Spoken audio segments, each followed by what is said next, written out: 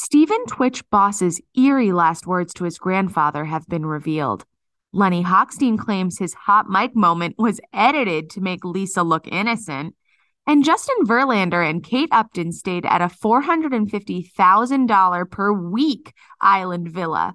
All that and more coming up next on We Hear Quick Fix. This episode is brought to you by FX's The Veil, starring Elizabeth Moss.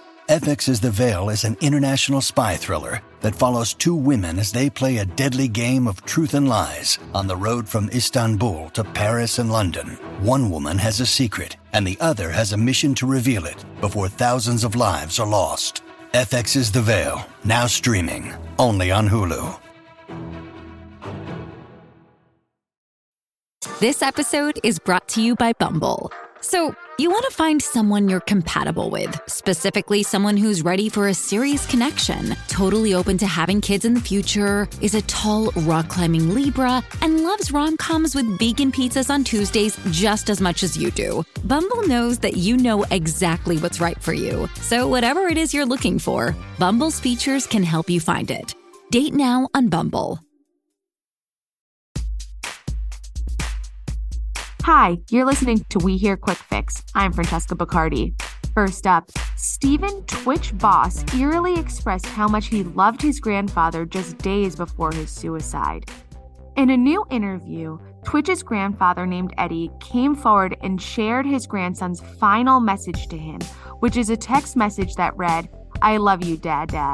Now, Eddie is looking back on the eerie message as it turned out to be the final one he would receive from Twitch, who died by suicide earlier this week.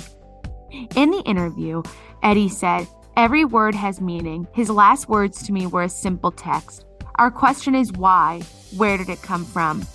Eddie, who's 84, confirmed he had talked with his grandson multiple times before his tragic death and didn't notice any signs that the dancer was struggling with his mental health. As Page Six reported, Twitch died by suicide at a motel room near his home in Los Angeles. He was just 40 years old. The Los Angeles Medical Examiner later confirmed to us that the famous Ellen DeGeneres DJ had died by a self-inflicted gunshot wound. He left behind 3 children and a wife named Allison Holker, who was the Dancing with the Stars pro. Up next, Lenny Hochstein claims his shocking hot mic moment was edited in his estranged wife Lisa Hochstein's favor.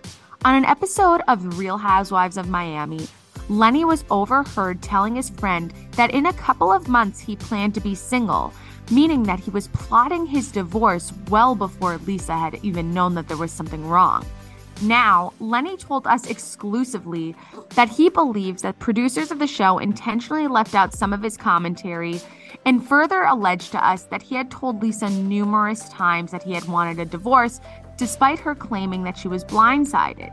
He told us, and I quote, "The hot mic was edited and they didn't air the part of me complaining about her constant partying. They just put in a small part about me saying how I just go to work and come home and she does whatever she wants." It's unclear why Lenny thinks this is an acceptable explanation for the hot mic moment, as it's still talking about him leaving her, but I digress. He also said that he believes Peacock, the streamer that's airing the reality show, wanted to make him look like the innocent one while he takes on the role of the villain. He told us that he actually wanted to split with her after filming had ended, but he had lost it after she partied one too many times. Now, in a response, Lisa's rep told us, "Sounds like something someone who got caught on a hot mic would say. It was his voice saying what he said on the mic." And now it's time for the Joy of Six, the most satisfying Page Six story of the week. Justin Verlander and Kate Upton stayed at a pricey villa in St. Bart's that features a private waterfall.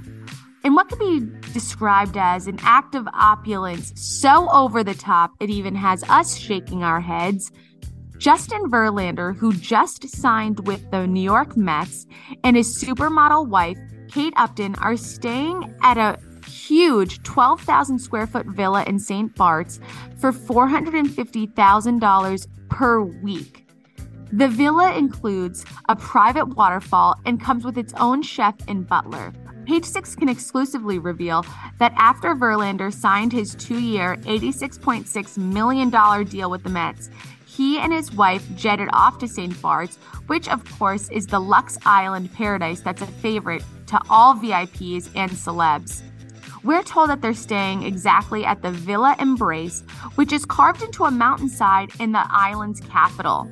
And according to a public listing, the 4-story spread, which frankly seems a lot for 2 people and 1 child, also includes indoor and outdoor dining rooms for private dinners, as well as 2 fully equipped kitchens, plus a comfortable cinema room and a game room.